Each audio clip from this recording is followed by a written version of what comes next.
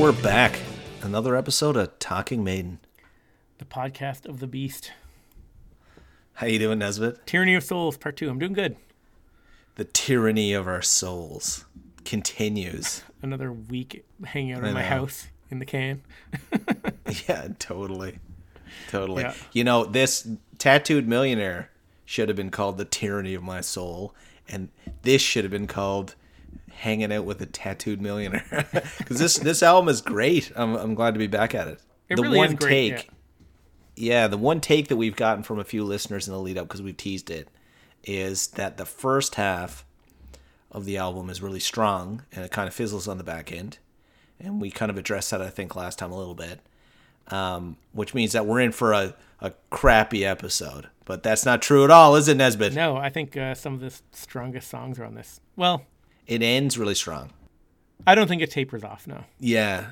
I think what they mean by that is it's so heavy. Yeah. To start, it just hits you over the head with like these songs that, you know, it just because it kind of gets a bit slower and kind of sludgier towards the end, it doesn't make it any less heavy. Hey, you know, it's all about how you react to the climax, right? Some people want to have a cuddle, some people want to go to sleep. You know, it starts strong. Let's just say that. Let's do a beer. Okay, so this is the Griffintown Blonde Ale. Yeah, I think there's 3 weeks in a row of going to this Brasseur de Montreal, which is a Montreal brewery. Yeah. Well, you dropped off a big bag of beers. I did. So that we could... Gift that keeps on giving. Because we're doing these episodes over Zoom, and we're kind of doing them remotely, so that we can both have the same beer at the same time while we're recording, I went to the liquor store, bought a bunch of beer, bought doubles, and dropped half of them at your house, half of them here. So this is one of them. Yeah. Yeah. And I wiped them down with sanitizer because dirty old Nesbitt. All right, let's do it. Do not spend your time worrying about those wasted beers. Oh, yeah. So Griffintown, what kind of beer is this? It's a blonde. Interesting thing about Griffintown. It's an area of Montreal that it's called Griffintown because it was full of Irish immigrants that came around the time of the famine.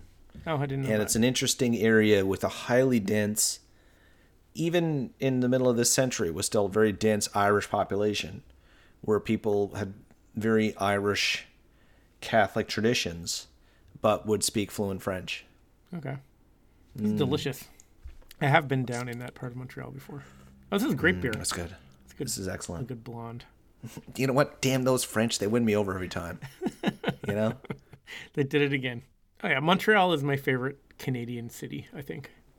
Oh, it kicks the beans out of everywhere else. Yeah. I mean, Montreal, where there's beautiful women everywhere, amazing culture, you know, and they just Great food, and they work great less and seem to beer. have more. Yeah. Yeah. It makes no sense. Everyone seems so laid back there. You know what I mean? I still remember when we were in the airport, we went to see Maiden in Montreal, and then the day after the concert, we had to get up and fly to Toronto to see Maiden like the next day or day after. Yeah. And we were both like super hungover. And this is like, it's probably like, 8 a.m. in the airport, in Montreal airport. And you're like asking the bartender we went in and got some like bacon and eggs or something. And you're like, can I just get a pint with this? Hair of the dog or whatever. And the waiter just looks at you and he's like, of course. Like, he's like, what a stupid question. Of course you can get a pint of beer at 8 a.m. Why would you ask me that? Of course. And I was like, man, I love Montreal. I love it. It like sums up the whole attitude of Montreal. All right. Tyranny of Souls. Tyranny of Souls. So Yes. we kind of, the first episode, we went into the tracks, we told about the recording. This is kind of a remotely recorded album. You know, Roy Z kind of had these songs, sent them to Bruce. Bruce worked on them. They kind of got together for a few short days to do the vocals and guitar overdubs, which is why I'm thinking in this COVID pandemic, it would be perfect time for Bruce to finish off his half-written Roy Z album that he has. You know, they have an album half done, songs ready to go. Yeah. Bruce just needs to, you know. that or, you know, spend time with his family and all that thing. But you know what? I'm with you. We went through the first 4 tracks, amazing. You broke down, you know, essentially his solo career at a high level. You know, gave Roy Z mad props, talked about the production quality and how he broke it down. And one of the things I really wanted to touch on now, and I hope we can get into, is some of the artwork and some of that other pieces. But before we do, I've got a request. Sure. Just to bring everyone back. Kill Devil Hill is so good, and everybody loves it. Oh yeah. Should we fire up a quick clip from Okay. from Kill Devil Hill, Right. just So where we left off last last time? time talking about Kill Devil Hill, which is this song, which I love. There's no going back now. As the wind whips over the hillside, 29 silver Kill Devil Hill. Steady wind blows over the sand, 29 silver Kill Devil Hill. As the breeze whips straight as an arrow, let it go over Kill Devil Hill. Gasoline and the wind and the wires, Kill Devil Hill and the way to the stars. We stand on this. Oh, it's so good. All right. Yeah, I So love let's it. get Now everyone I'm in the in the mood now mood. for Tyranny of Souls. I'm in the mood. I'm back in. So one thing we didn't really talk about last time is, so you've got Bruce Dickinson on lead vocals, and Roy Z does guitar, some of the bass, and some keyboards. Dave Moreno is the drummer. There's a guy, Ray Geezer Burke, who does bass guitar on some of the songs, and Juan Perez, who does bass guitar on some of the songs. These are all people that like Roy Z had worked with in the past. So it's Roy Z and Bruce, and like Roy Z's, buddies or like people that he's had experience working with. I don't think Bruce. I know when they were writing and recording the album, Bruce had he had never met some of these guys, so it was very much like Roy Z setting up Bruce to like knock him out of the park with like a vocal melody and some lyrics. One thing I wanted to mention is the keyboards on this album are by a guy named Maestro Mysteria. Maestro Mysteria, yeah. I've never met him. Don't know what he looks like. He won't release photographs. I think it's fantastic. It's a great vibe. So Bruce says he doesn't know what he looks like, doesn't know what his real name is. What? He's a complete mystery. And I got a quote from Roy Z, and he says, "He's a mystery to me. I've never met the dude. We only correspond over the internet. We just sent him suggestions of sounds and what he should play over email, and it would come back exactly what I asked." So No way. So this guy, Maestro Mysteria, they would send the tracks to him and ask for keyboards, and he'd put them on and send them back. And they don't know what he looks like. They don't know anything about him. He's like a complete mystery. Is it you, Nesbitt? But I looked him up and I found out what his name is. His name is... Of course you did. So Maestro Mysteria is Giuseppe Iampieri. Giuseppe. So, he's a great keyboard player. Anyway, Yeah. they would send him the tracks, and he would lay down a whole bunch of different options Yeah. of like different kinds of keyboard tracks to lay over it, and then Bruce and Roy Z would kind of pick which one suited the song best and mix it in. So That's cool. yeah, Maestro Mysteria. So that was something like we the never touched on Yeah. last episode. I forgot all about. It's like the third guy on our podcast we don't talk about. Yeah, he just sits here and nods. He does. Silent Pete. Yeah, I know. And every now and then when I'm giving a take, he just kind of grinds his teeth. And one other thing I wanted to mention, I totally forgot about. So Roy Z has this dining room studio where he recorded all the overdubs, and Bruce did his vocals. I've got a quote from Roy Z. He's talking about the board that he records on, that he mixes on.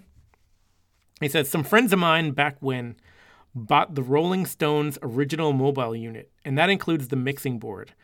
Now, that board pretty much recorded Zeppelin 3, 4, Houses of the Holy, and parts of Physical Graffiti. It recorded Deep Purple's Machine Head. A mixing board is 24 or 48 strips of modules. Well, I have 2 modules from the original Rolling Stones mobile." So that's what he uses as his mixing board for recording these overdubs. That, though? He says, "For some friends of mine bought the Rolling Stones original mobile." I don't know if I believe that. Because I went down a very deep rabbit hole of that Mobile Stones recording unit. I I think we talked about it in, was it the No Prayer episode? So it's changed hands a bunch of times. It's very plausible that he has a chunk of that board. Now, I'm not sure how you know how there's like 24 or 48 channels, and I suppose you can, I don't know how mixing boards work, but that's the quote. So it's a piece of history involved in recording this album. Interesting. And speaking of pieces of history, the cover art. So we're doing this over Zoom, so it's not as exciting as it used to be. But this is the vinyl, and I got the CD here.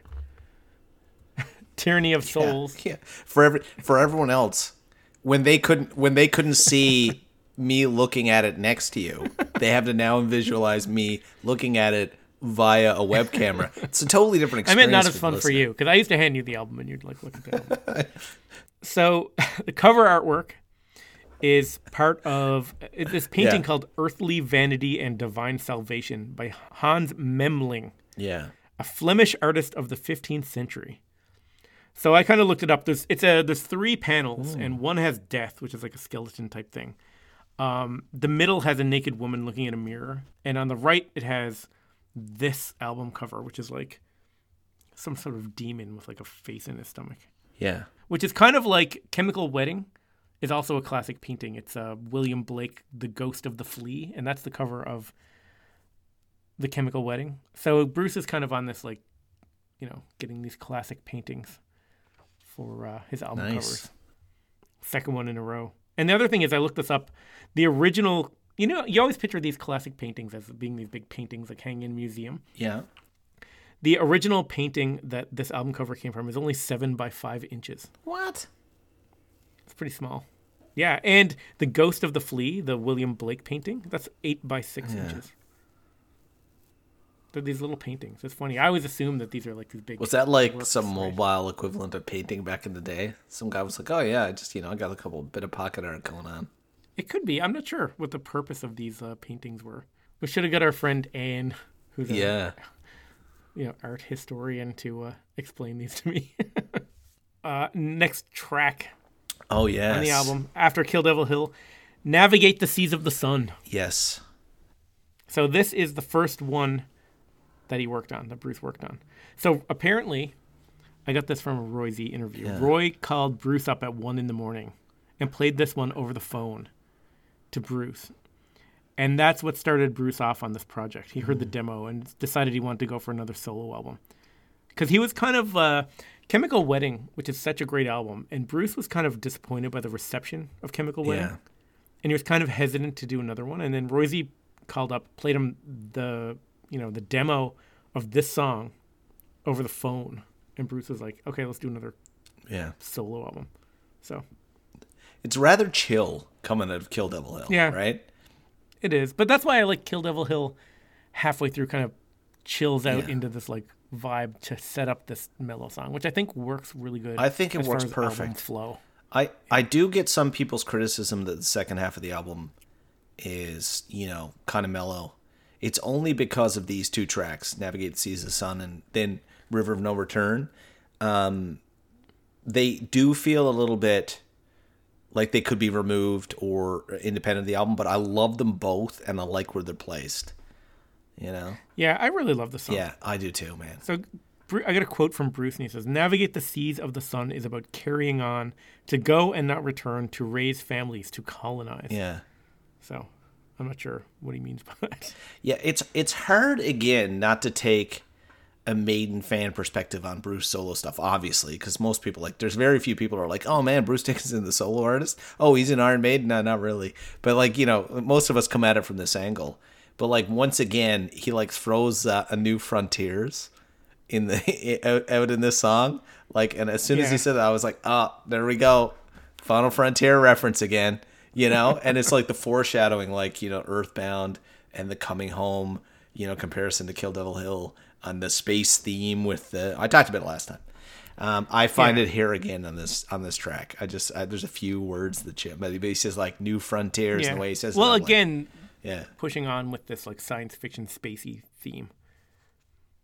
So I also read, he said, I can't remember where I read this when I was reading up on this album, but this is supposed to tie into this book, Chariot of the Gods, that Eric von Daniken is the author, which is, I mean, you might have heard Joe Rogan talk about him. He has this book, Chariot of the Gods. It's about ancient astronauts that like visited Earth and like influenced human evolution, and like pyramids and Stonehenge. Yes. So he had this book that sold like 63 million copies. Yeah, he's the guy And apparently that's what this song kind of, the lyrics tie into a bit. Yeah, he was the guy who... Is he the guy who talks about the fact that the pyramid structure repeats itself in so many cultures and not a coincidence? I'm not sure. Yeah. Oh, that's actually very interesting stuff. And not only that, like... But apparently that's what this song ties into. Really? Yeah. Neat. I don't have much more information other than that. Wow. Album's pretty heavy. Yeah. Halfway through Kill Devil Hill, they dial it down a bit. Yeah. Up to here, it's been pretty heavy. This is like kind of a, it chills out a bit here, which I kind of like. And all this album, too, we've been calling attention to Bruce, like Bruce's vocals. And we're always talking about when he like belts out those high-pitched notes where he sounds so powerful. And he does do that on this song, too. But like, this is an example of Bruce singing in that like lower register of his voice, which sounds great. It's not quite as like spectacular, you know what I mean? Yeah. But like his voice sounds really great here. Absolutely. You know what I mean? Yeah. There seems to be some really cool harmonies going on later. Like, it kind of goes a little more like chilled out, and there's like some acoustic strumming in there. yeah. But there's these like spacey futuristic keyboards laid underneath it. So it still feels like that science fiction kind of feeling.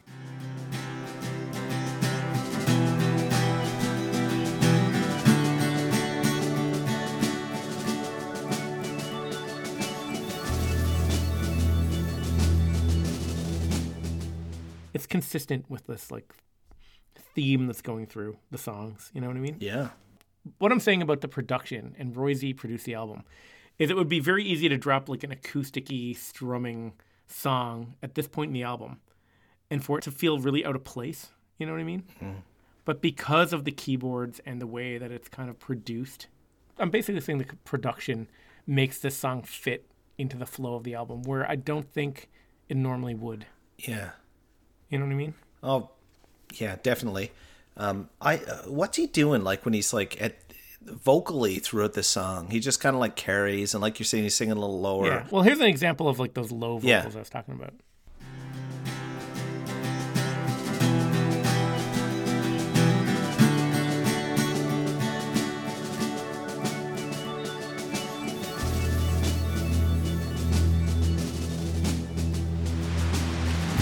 Distant earth rise long ago lingers at the borders of our minds.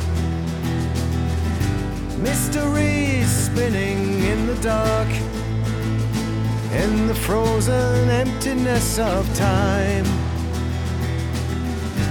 We were lost and we never knew who we were, what we left behind. Living half-lives, we were blind to the new frontiers that opened up our eyes. So yeah, you're right. He says New Frontiers. He also says Half-Lives again. So Half-Lives was going to be the name of the album. So this is another example of that term popping up. Yeah, this isn't just a slow track. There's a lot of layers here. Yeah, well, I was talking about the kind of, the lower register where Bruce is kind of, he's not quite belting it out. He's kind of more restrained. But then just when I say that, like the pre-chorus and the chorus comes in, and he really does start like those soaring vocals that you love. We can go on tomorrow, living death by gravity. Couldn't stand it anymore. We sail our ships to distant shores.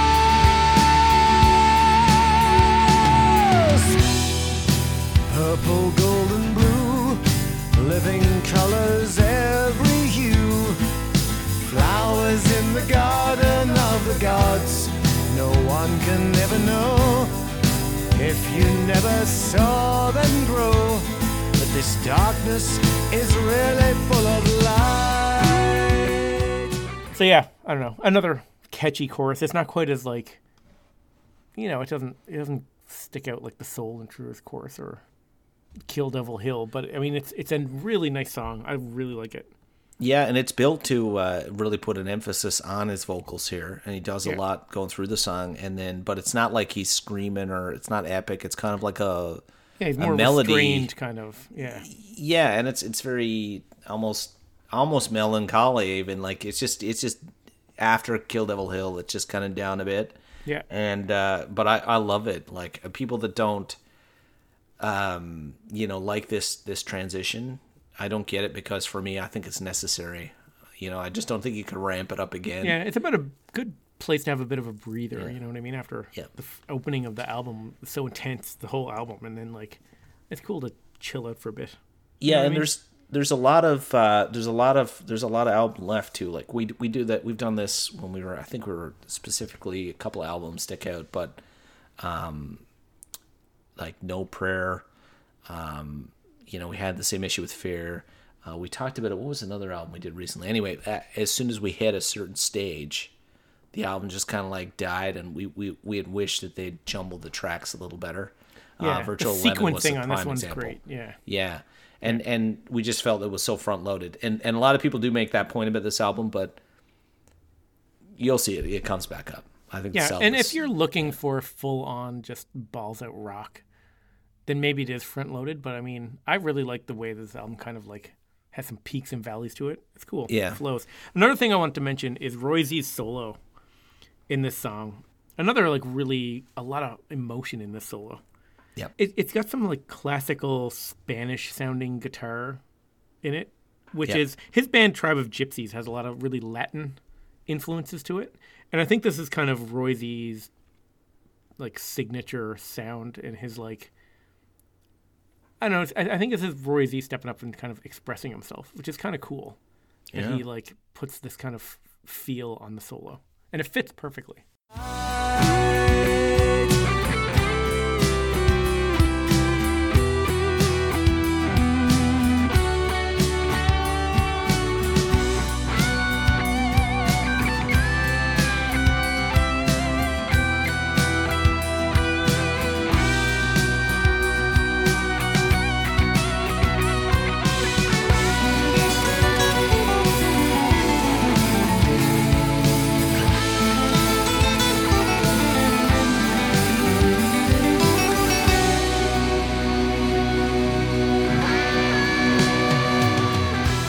I think it's a great solo.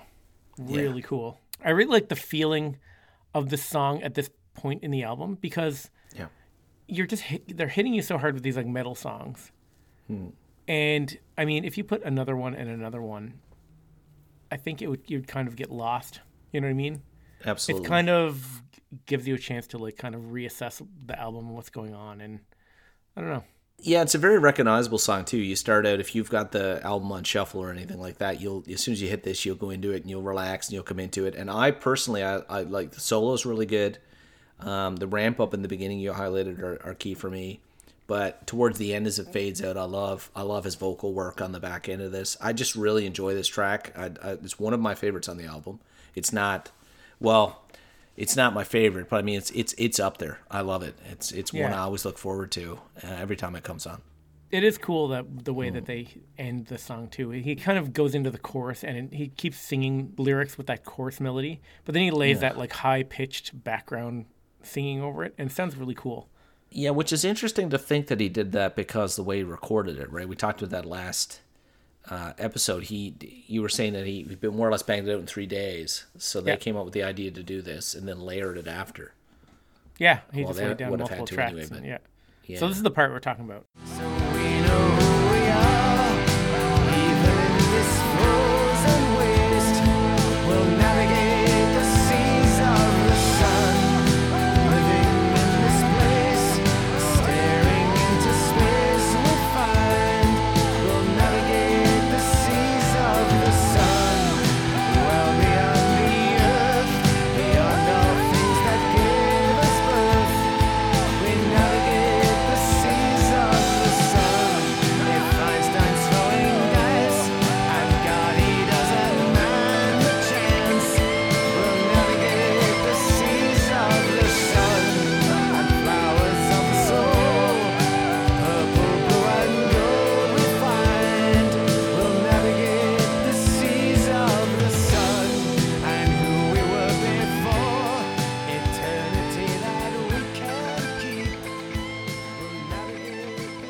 Yeah. Yeah, it's So- a great song. Love it. Yeah.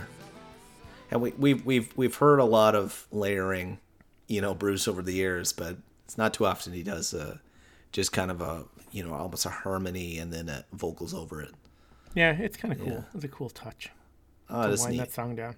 To Yeah. the next song, River of No Return. I am Blaze Bailey. You're listening to Talking Maiden, the podcast of the Beast, possibly the best podcast in the world.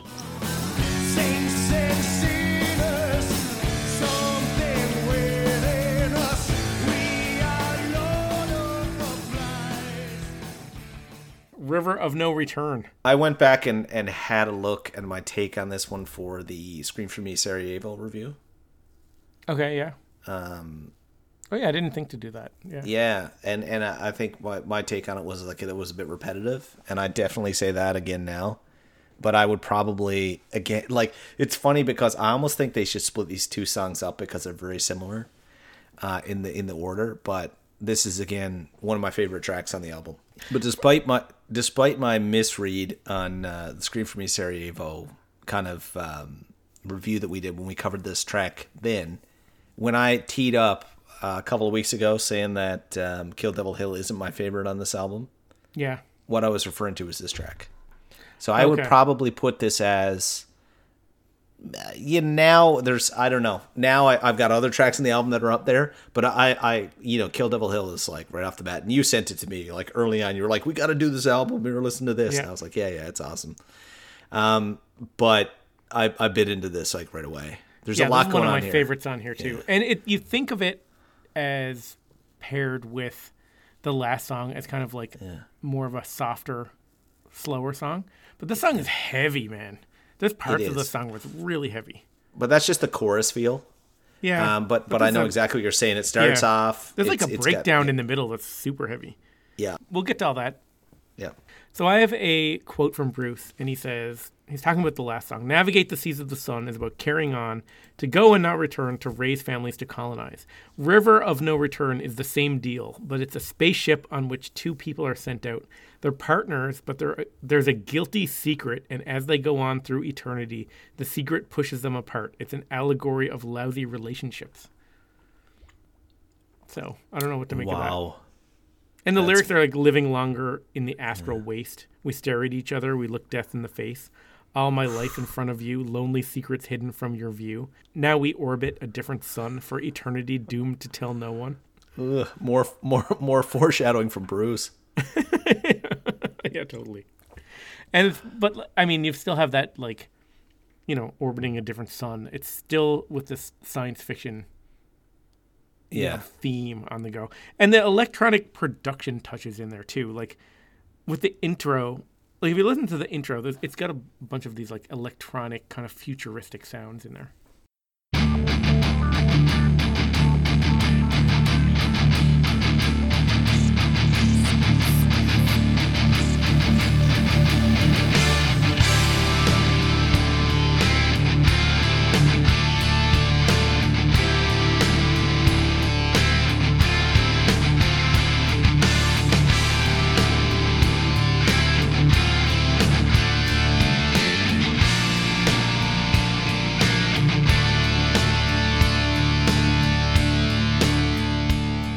We can hear those little like keyboard flourishes in there, I guess is Yeah. the right word. It just gives Yeah. it this like kind of electronic future feel. It does. And that's again another production touch that helps the songs kind of feel cohesive like an album. You know what I mean? Yeah. Yeah. Pretty cool. Those guitar chords at the beginning totally remind me of something, and I cannot figure out what it is. Yeah, I found that the whole way through this album, like especially Abduction, this track, and then right at the end, there's definitely like a tone there. I don't know what it is, but I almost feel like it's almost like some of the darker Soundgarden or there's a Metallica tinge there. I don't know what it is, but it's definitely a Well, the guitar tones and the riffs and stuff at the beginning of this album, it really sounds a lot like some of the Blaze Bailey stuff that he does with Definitely. the Appletons, Chris Appleton. Like very similar. And now that I think about it, I've never really thought about it till now. But like guitar riffs and the tone and like those aggressive sounding metal riffs. Yeah, there's a lot going on there. Would you say, before you get into the vocals, I would say this is the best vocal performance on the album. For me, it's up there. It's up there. I never really thought to compare them all. It's a Even great leading vocal into the component. chorus, like he hammers it and then he goes into the chorus. Now none of this album, to be honest, it's a vocal and it's a solo album from a vocalist, and I'm like, I'm surprised. You know, we did talk about you know, even in the other solo albums that I panned, there were some periods where he just like went off, and you know, maybe the recording, you know, the 3 days, the bruised ribs, the stuff you talked about last time. He doesn't open up the throttle a lot. He just kind of is consistent and really good. But I find in this one, like, he adds a lot. I don't know. My two cents. Yeah. No, his vocal performance on this whole album, considering he did it in 3 days with bruised ribs, like you said, you know, it's. But I mean, people know him as a heavy metal singer. Yeah. And vocalist. So when you put a solo album out, I think people are looking for like vocal performances, and I think he like really delivers. Like the chorus on this song is another, like you said, it's a really great vocal delivery. As our fingers leave their trace, we are gods, and the world we did embrace. Now at last you can disguise the river of no return. Now it's time you realize the river of no return.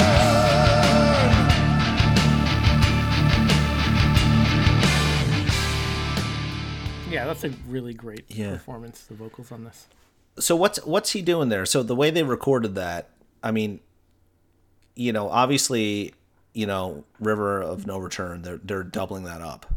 I almost so wonder. he's singing the vocal track, and then he's going Yeah. and overdubbing a harmony at certain parts. Did they do that, or did Roisey do that because the lead-in was so strong, and then he just didn't want the chorus to fall flat?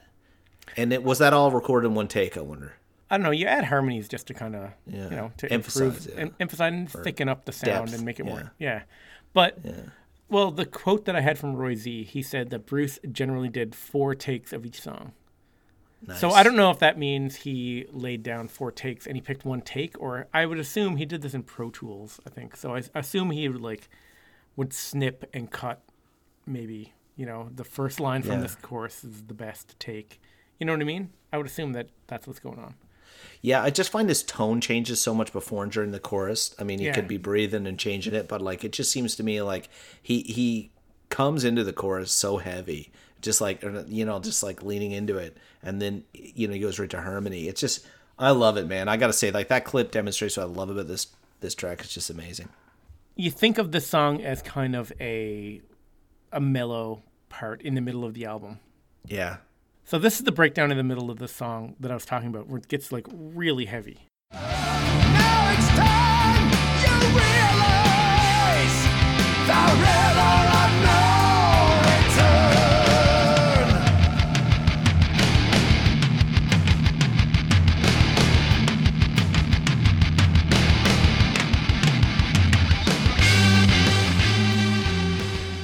So that's pretty heavy for a song you generally think of as like being mellow. You know what I mean? It's my kind of slow dance. It's pretty cool.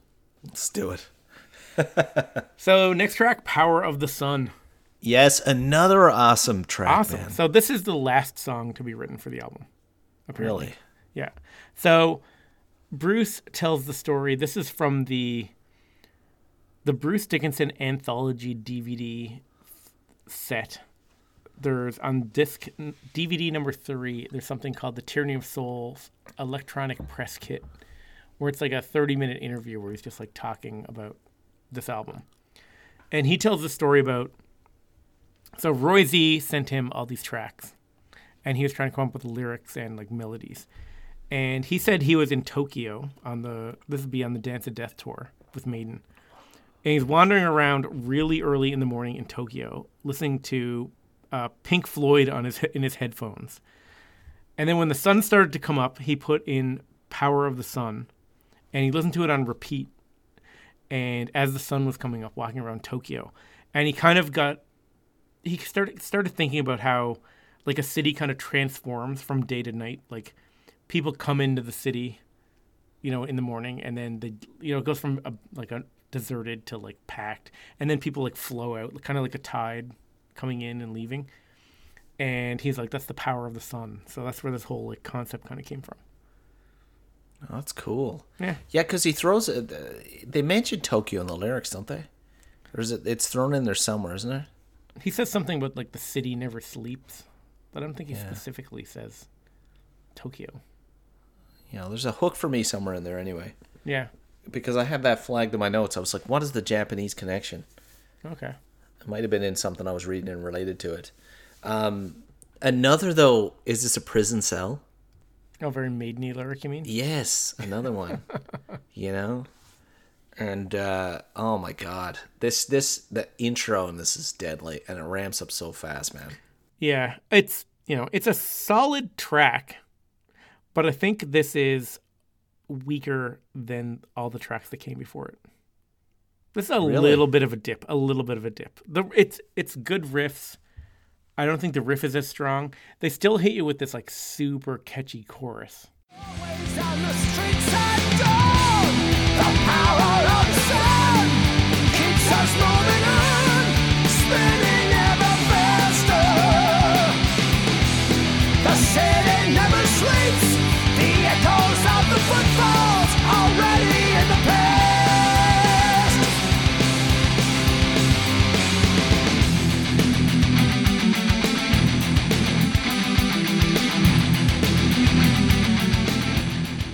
So, I mean, it's a good chorus. The thing that bothers me about this chorus is this seems like the exact same chorus melody of Navigate the Seas of the Sun, but kind of sped up. Do you know what I mean? Yeah, actually, that's a good point. Yeah. Like, this song is like the power of the sun keeps us moving on, spinning ever faster. And then the other one's like living in this place, staring into space, we find we might share the corners of our lives. It's too similar in like melody to me. I don't know. That really struck me. And it's catchy enough. It's got a good vocal hook in the chorus. I just don't think it's as strong as the songs that came up to it. And the other thing that bothers me about the song is the solo. I've been like raving about the guitar playing on this whole album. The solo on this one seems very much like a lot of shredding with no emotion.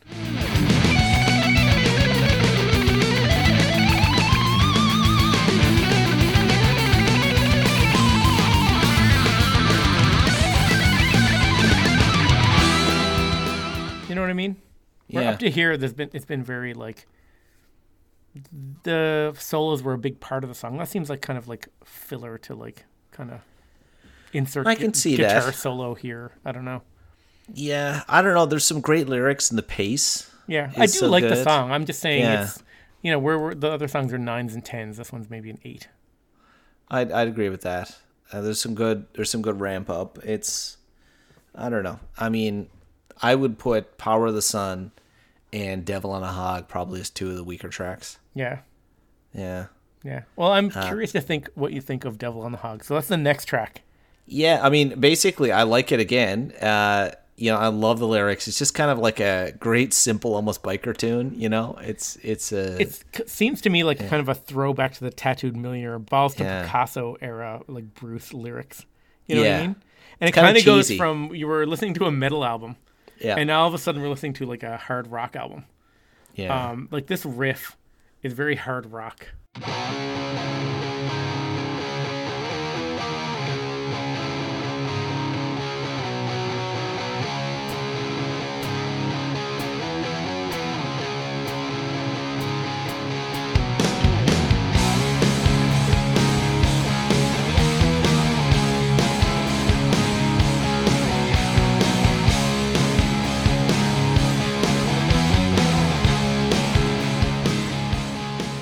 Like that is very hard rock to me. That could be like a late era Cult song. You know what I mean? Yeah. It sounds like the Cult almost. Yeah. Which I love. Don't get me wrong. I love the Cult. Cult's one of my favorite bands of all time. So I love the song. Yeah, that would probably be my only criticism about the album, is that as some of the tracks go a little later, they kind of do lose a little bit of focus. Like, I don't know if that's a thing. Like, did they want to have some, like, you got a producer who's pulling a lot of it together. They're trying to showcase a lot. Do you want variety or do you want a consistent sound? But, and that one leads into the next one. I find the same situation.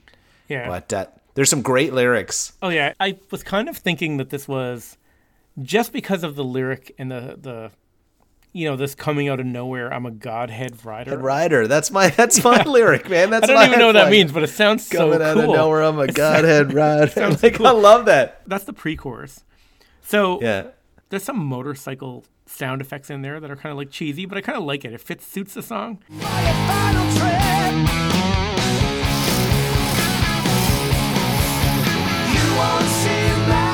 Yeah. The chorus is so catchy with such great harmonies. And there's like this thing about the pre-chorus when he says that coming out of nowhere, I'm a Godhead rider, where it like pans left and right in the mix, goes from the left speaker to the right. If you listen to it in headphones, you'll really notice it.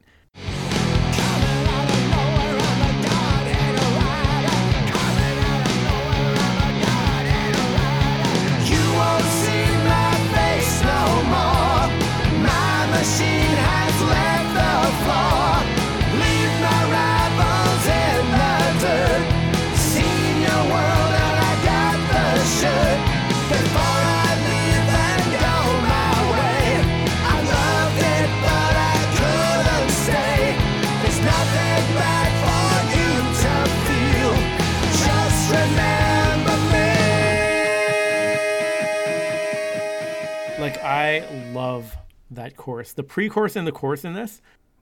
I was kind of thinking, just because it's kind of, they kind of dropped that science fiction theme here, and this is kind of like a throwback to older Bruce sounding stuff.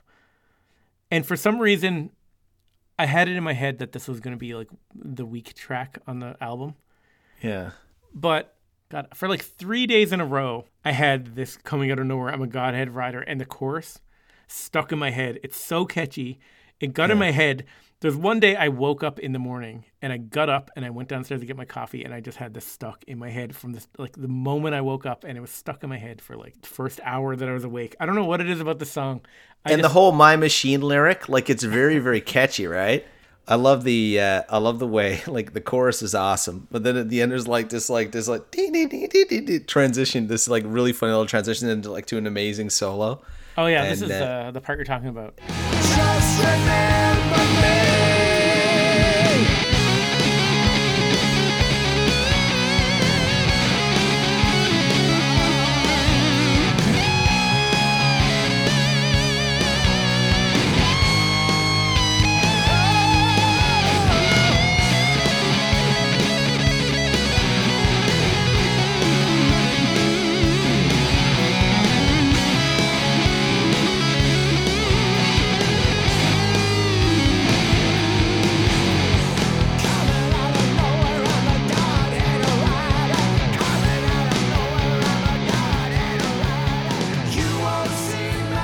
Yeah, it's very cool. It's a really well put together song. Yeah.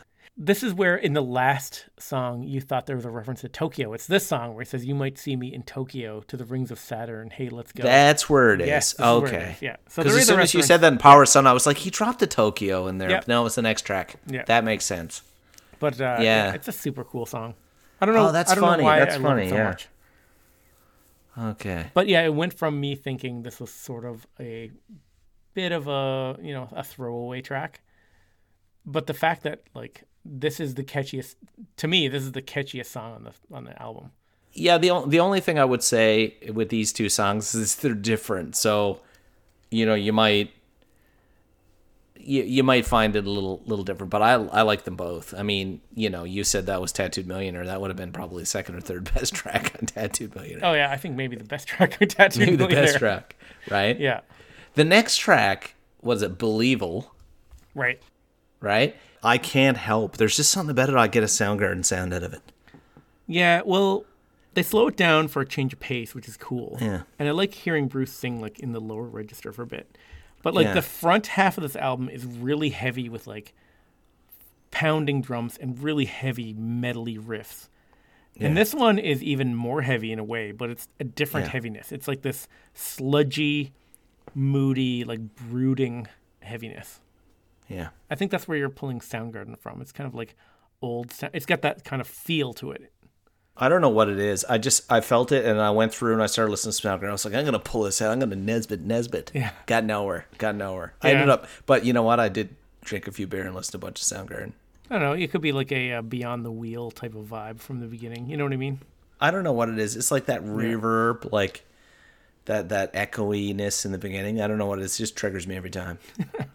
It's a pretty cool song. It's cool because at this point in the album, to drop this, it's very like, it's called Believable, but it is very, very evil sounding. You know what I mean? It is. I don't know if it's on the level of the others, but like, it does have a very catchy chorus.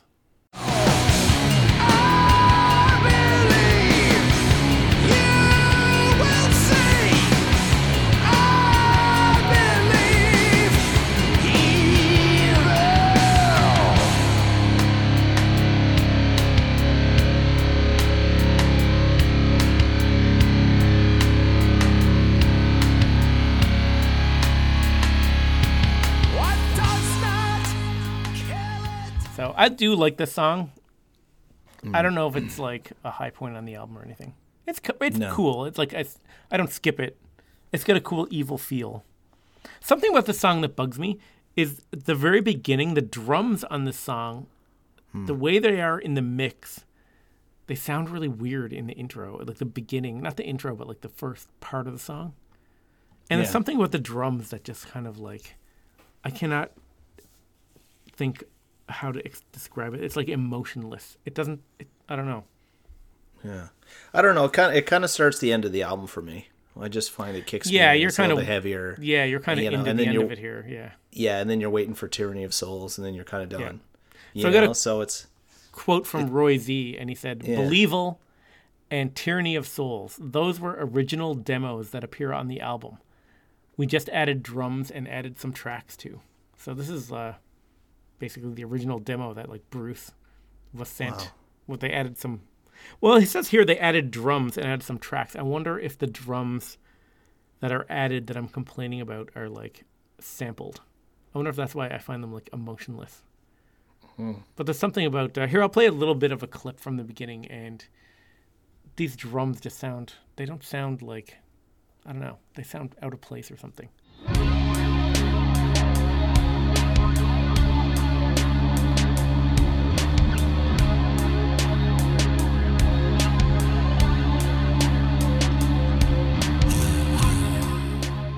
I don't know. That part really bugged me. I don't know what it was. fair enough. That's believable. And then you're into the Tyranny of Souls, the title track. The title track, Right. the end track, the last track. Right. So I think this is very, very Black Sabbath-y as far as like the notes played. So do you know the title track, Black Sabbath, from the first Black Sabbath album by Black Sabbath? Yeah. So that's those three chords they're playing. That's called the tritone.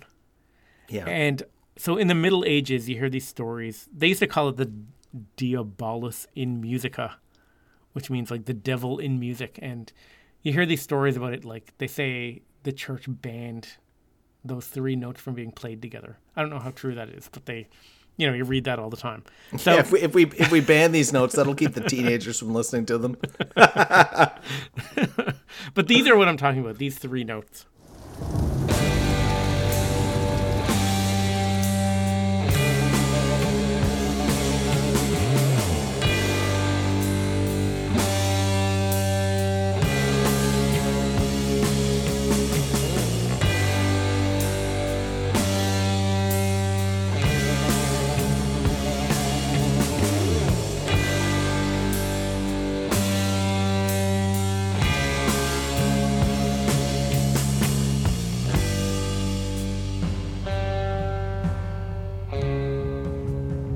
So it gives like a super creepy feeling. And this song does the exact same thing with like, they're playing a tritone.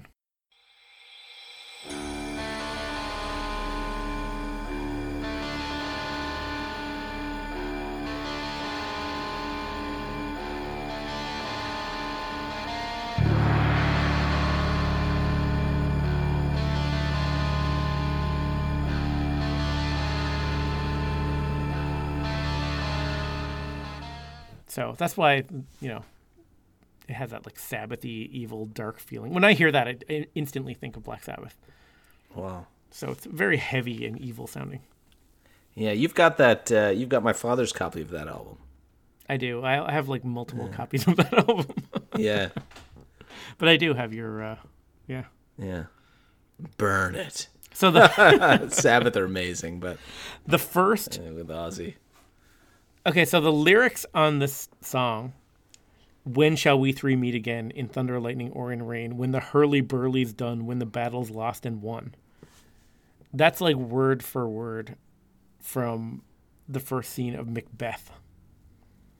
Yes. So that's Bruce kind of like reaching into, like Maiden does, and like he did with the album covers. It's like, he's tapping into classics. Yeah. It's always a funny thing when they do that, because it's almost like, one of those, skeets that just got out of jail with like a quote on their arm tattooed. You know what I mean? It's like, it's not exactly like, wow, you're an intellectual. This is like, he opened up Macbeth. He was like, ooh, I like it. The first I like few it. lines. Cauldron, boil in trouble. Let's write a song about witches. Well, yeah, he tapped into that, but yeah, he didn't. But you know think what? I very also far kind of into it to love pull the lyric. He went right from the. Exactly, but I mean, if he was like, "Oh, this is the Latin interpretation of it," no one would know. So Yeah, I mean, it's we very all want Bruce. it to be Yeah. accessible. Yeah. Yeah. It's cool. It had another, like, really catchy chorus in this song. Tyranny of souls that love has lost. A tyranny of souls, a Pentecost. Speaking tongues of fire, enslaving our desires. Watching as we die.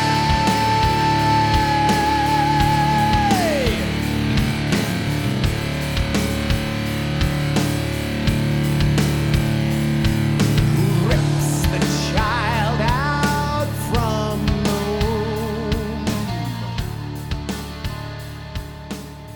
womb. So it's another catchy chorus. There's a few more, like, Macbeth references in there, but, I think it's a great song. Oh, I think it's an excellent song. It's Yeah. it's a bit heavy at points, very good vocals. The album, title track. It fits with the whole album. I find it's a good bookend. I wouldn't put it as one of the top tracks, but it's up there for me, and I always enjoy it. Yeah, totally. Like, I think it's 5 minutes and 48 seconds, which is good. I think if they had have stretched this out longer, it wouldn't work as well. Yeah. This is one of those songs where, like, if Maiden got their hands on it in the 90s, it would have turned into, like, 11 minutes. You know what I Yeah, mean? that's right. But it's That's right. it's a catchy chorus. The heavy bridge in the middle, like, really kicks ass. It's, like, really heavy. Roy Z drops in a bunch of, like, Zakk Wylde kind of pinch harmonics, which I always love hearing. And he hasn't really done much up to this point, so it's kind of a unique touch to add. I love the bridge of this song.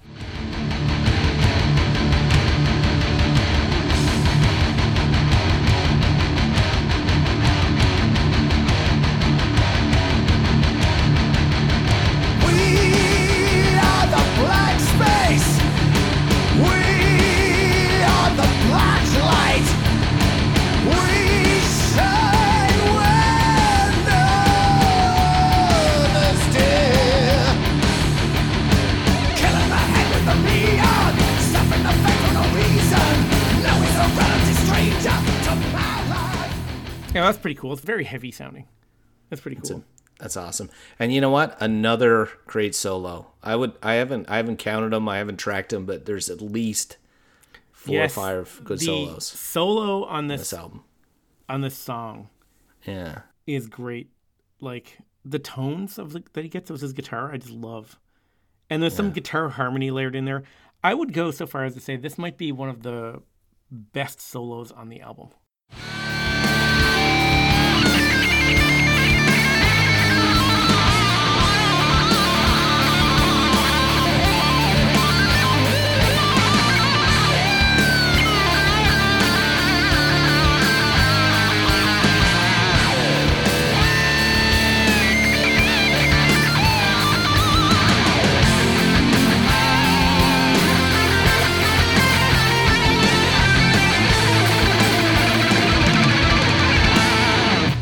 That's pretty cool. Yeah, and it's so well placed in the title track because and at the end because it kind of bookends it. But Yeah. for me, I mean, I definitely you could argue that's the best solo, but I'd put Abduction and Soul Intruders Yeah, probably above it or up there. But the point that it's one that of the they're best. yeah, but they're basically the first, two tracks if you don't include the Mars intro one. And then, this on the back end, it's a real good bookend of solos Yeah. where like, the producer / Roy Z has put so much into this, who's playing so many parts, he just like starts it screaming, and then he goes out, and then Bruce comes in with the tyranny of souls. It's like it's a really good bookend, really good Yeah. capstone. It is cool kind how of the track. solo drops Yeah. out and then boom, he hits you with the chord. Yeah. And I like having the title track as the last track. It's cool. Yeah, it is cool, especially when you've like made your point, and we always joke about or talk about or allude to themes. This does have some themes in it. It does have some neat stuff, Yeah. The concept of souls from Soul Intruder, the whole way through Abduction, Mars Peace, there's so much space themes, then navigate the seas of the sun and the power of the sun, even though the Tokyo references and stuff, there's some space components there, and how soulless space is, and the soul invaders and all that stuff, and then to end it up, Devil on a Hog, some of those in the middle, they don't Yeah. fit the theme that Devil much, Hog's but there a is fun kind of song, but it's Yeah. fun. But yeah, I know what you mean. but there is kind of an overriding theme where you could at least, if you take like a space frontier stretching out there, looking above, and if you take that kind of perspective, and the soul invaders are out there, and there's a bunch of references that way. You can tie together some interesting theme points. Yeah. So I've got a bit of a trivia about the song. So I think I mentioned this on the podcast before, but remember I talked about the 3 Tremors, which was going to be this like super group of like 3 singers. So anyway, I've got a quote from Bruce, and he says, it's about this song. And he says, "It was the only song that I wrote for which was designed for 3 voices. And the demo of it, I actually did almost impressions of a Rob version, a Jeff Tate bit, and my bit, and we split them up. And we're going to the big chorus of Tyranny of Souls. Obviously, all 3 of us would be singing together like a big choir. And doing that song, I thought, yeah, that would kind of work. But I need another 12 songs like that to do a whole performance, because otherwise it's a novelty thing. You just can't do things because of the novelty value. You should do things because they're musically great." So originally, Bruce wrote the song to be sung by him, Rob Halford, and Ronnie James Dio. Ronnie James Dio, yeah. Oh, no. Yeah, you talked about that before. Jeff Tate.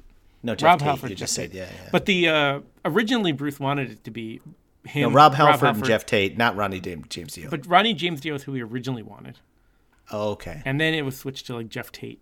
But basically, the song was written for that project to be like sung, the different verses to be sung each by a different person. And then when that chorus comes in, to have all 3 people singing it. And he kind of wrote It's gonna this be one called song. the Trilogy of Souls. Yeah. But that's where the song came from. One thing I wanted to throw, because I love this track. I love this album. I think this is a really, really good album. If you're into Bruce's solo stuff, you already know about this. But if you're not, this is an area to get interested in because it's well produced. I think that's the difference, in the parts of Bruce's solo work that I've decided to dig into. I like this because it's well produced. Yeah, it sounds great. And that's probably why I Yeah. like Chemical Wedding, too. Chemical Wedding Yes. sounds great. Yeah, well, I love that too, yeah. Yeah. But I can't say the same for Balls to Picasso. Hey, mate, we just went in and took a picture in a bathroom. It was way better than that awesome picture that went on to be. Like, it just feels like so hemmed together, all of it, right? Oh, we recorded it like 9 times and it never worked, so we just kept going with it. The first one, Tattooed Millionaire, seemed like him and Yannick having fun. Yeah. It didn't seem like it seemed like they were just kind of joking around, writing some rock songs. I know what you mean. Like, I don't know. Like, okay, so I would say, so this is a really good solo album.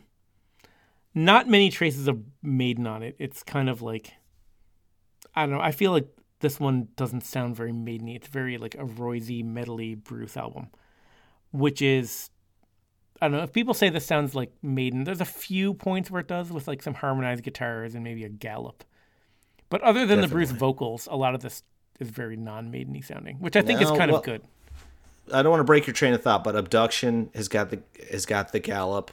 Kill Devil Hill, like, could totally be a Maiden song. Just think about Montesegur, like any of those. Like, there's so much commonality there, right? And like these could all fit in. I think the guitar tone that they use is just so uniquely not Maiden and so metal. That's true too. But keep your train of thought. Yeah. I could see that structure of these songs fitting in. But yeah, like you were talking about Tattooed Millionaire. This is better than Tattooed Millionaire and Balls to Picasso. Yeah. If you took those two albums and made a best of those two, this album's still better, I think. Still better, yeah. Oh, completely. Like Tattooed Millionaire, like I said, I don't think he was that serious. It's like Son of a Gun, Tattooed Millionaire, Born in '58, Gypsy Road. I like those songs, but there's a lot of like stuff on there that I would never listen to. Son of a gun. Every time I hear that, I still laugh. Oh, son of a gun. Because it's like, what's a gun called? Son of a gun. What do? Say son of a gun in a lot of times. And yeah. But anyway, Tattooed Millionaire I thought was like overall not bad. No one's going to call that a great album. There's some great, I think there's a few great songs on there, but it's like, it's inconsistent. And I think it is what it is, which is kind of like Bruce did it with Yannick to, it sounds like they're having fun, but it's not that they weren't serious about it, but I think they were just kind of like having fun and writing songs and throwing them out there. Balls to Picasso is a bit of a step up. A lot of throwaway stuff on there, I think. Like, there's some great stuff, but it's kind of padded out with some like joke songs and like failed experiments. You know, the raps, Shoot All the Clowns. You know what I mean? But like, you gotta admit, Change of Heart's good. In fairness, that was one of the better tracks. No, you gotta admit that like Change of Heart's pretty good. Gods of War is great. Tears of the Dragon's great. So there is great stuff on that album. There's some good stuff. And then we get into like Skunk. three good stuffs. There's three stuffs that were good. Then you get into Skunkworks, which I don't want to get into the whole Skunkworks thing. I know you don't like it. We did that. But I think it's very unique sounding, and there's like no trace of Maiden on that.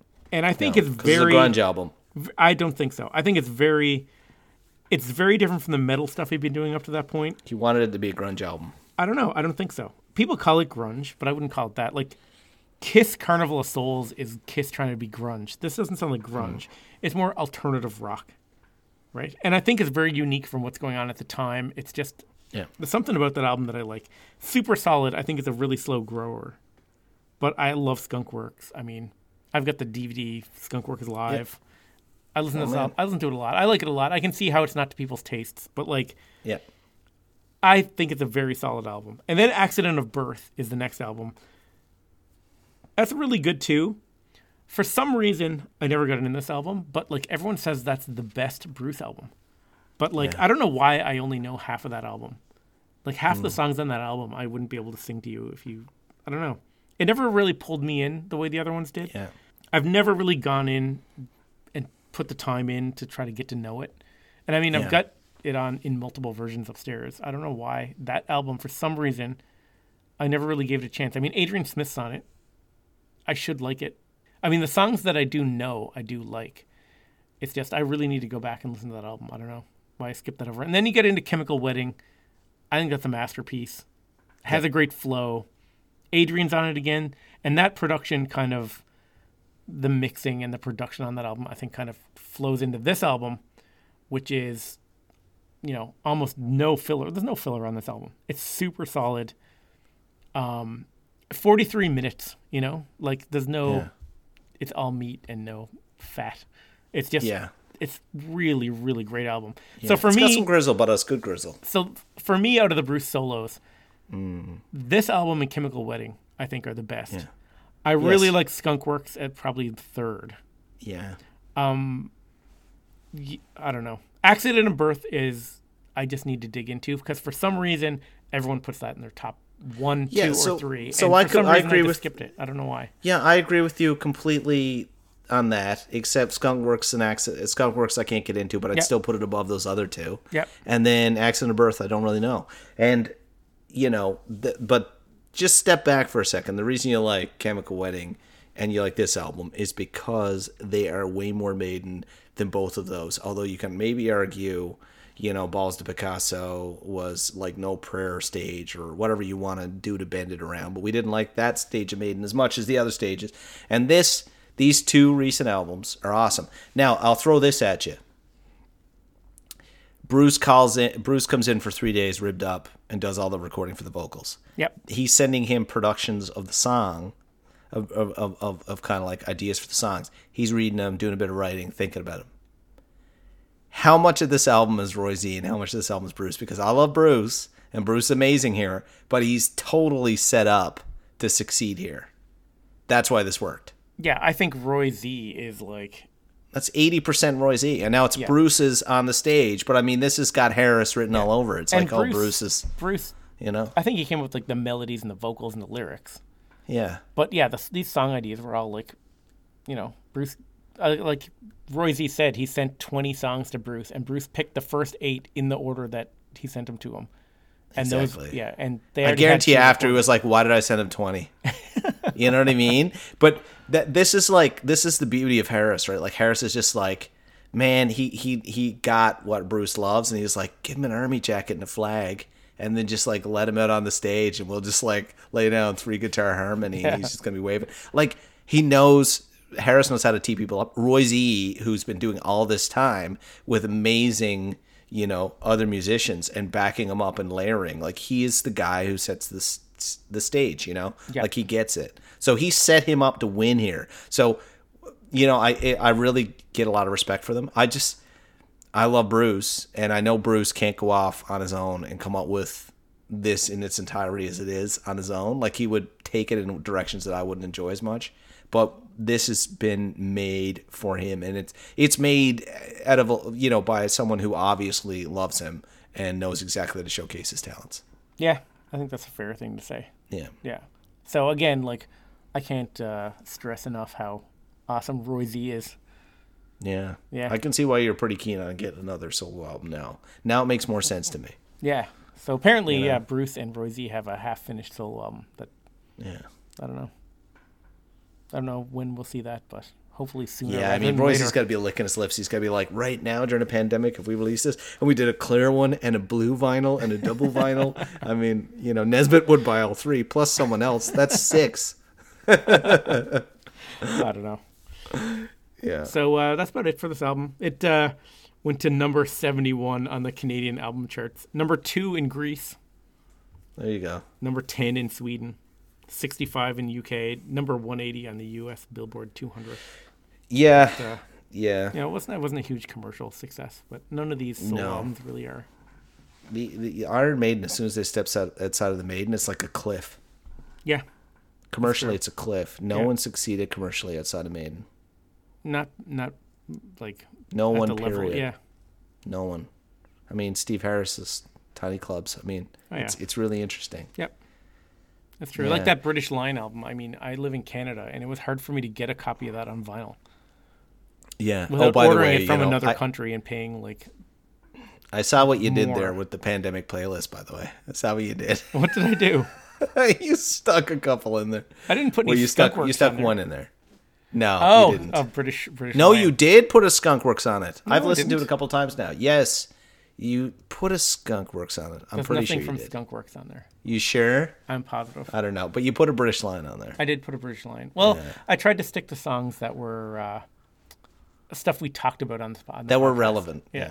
Yeah. There was a lot of And we stuff did there. talk That about was all like, that oh stuff, yeah, yeah. One last thing about the Macbeth reference in the Tyranny of Souls. Yeah. Disney Plus put up the Gargoyles animated series. Apparently, Okay. now I have them all on DVD, and like I'm a Gargoyles nerd. Okay. Like I used to have a website in 1994 for Gargoyles, the animated series. But Gargoyles is like if you're into fantasy, D&D, any of that stuff, which I really was 25 years ago. Gargoyles, check it out, and I guarantee there's a couple of our listeners that love Gargoyles, but real fantasy stuff. Like it was considered this like cartoon, but it wasn't. It was real deep. The guys who wrote it were they had a lot of layers. It was kind of a little historically loose, but there was some really, really, really great stuff in there. So Gargoyles is coming out on Disney Plus apparently. Now I don't need it because I have it all on my own versions of DVDs and booklets of VHS. But anyway, I'd love for someone to write in about that. Does that tie into Macbeth somehow? Yeah, it does, because there's a character, Macbeth, in it Okay. And he is Macbeth from historical times, and like he makes a deal with one of the gargoyles, and the two of them become entwined, and they can't die until the other dies, so they go through time like trying to kill each other. It's a really, really cool storyline. They're both trying to kill each other so they can die. I mean, it's really, really crazy. But I'm like, they're trying to kill each other. I'm like, why don't you just let one of you win? But they want to be the one that kills. So why don't you do a YouTube mashup of your Gargoyles clips with Tyranny of Souls as the background music? I could. All right, let's wrap it up. That was excellent. One thing we didn't talk about. There is a bonus track for this album. It's called Eternal. And it was on the Japanese version of this album. I don't have much for this. I kind of dropped the ball on this. I've got one quote from Roy Z. He says, "So I wrote a bunch of stuff, and he picked 8 songs from the 20 I sent him. And he said, I want to use Believal, Tyranny of Souls, and a song called Eternal. But at the very last minute, we decided not to make it onto the album. But it was to be used as a B-side or bonus track. So that's the song Eternal. Here's a clip of Eternal, just to say that we talked about it.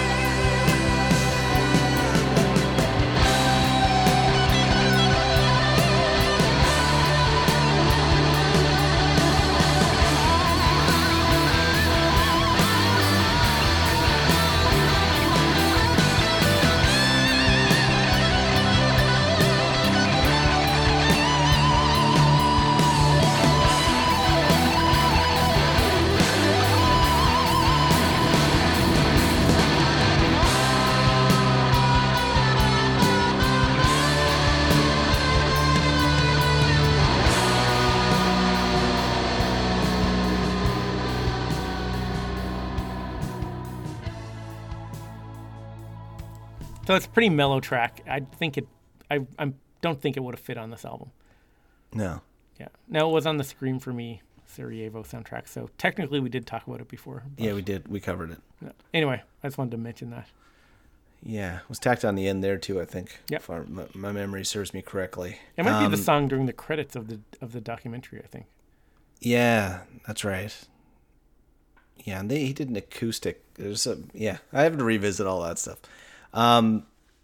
Excellent. Well, we're gone a little long on our second episode, or on our second, episode on this album, which puts us as way, way beyond, somewhere in time. What are you gonna do? What are you gonna do? Right on. You can get us at TalkingMaiden.com. Get us on Twitter. Get us on Facebook. Yep. Until next time, up the irons, down the hops.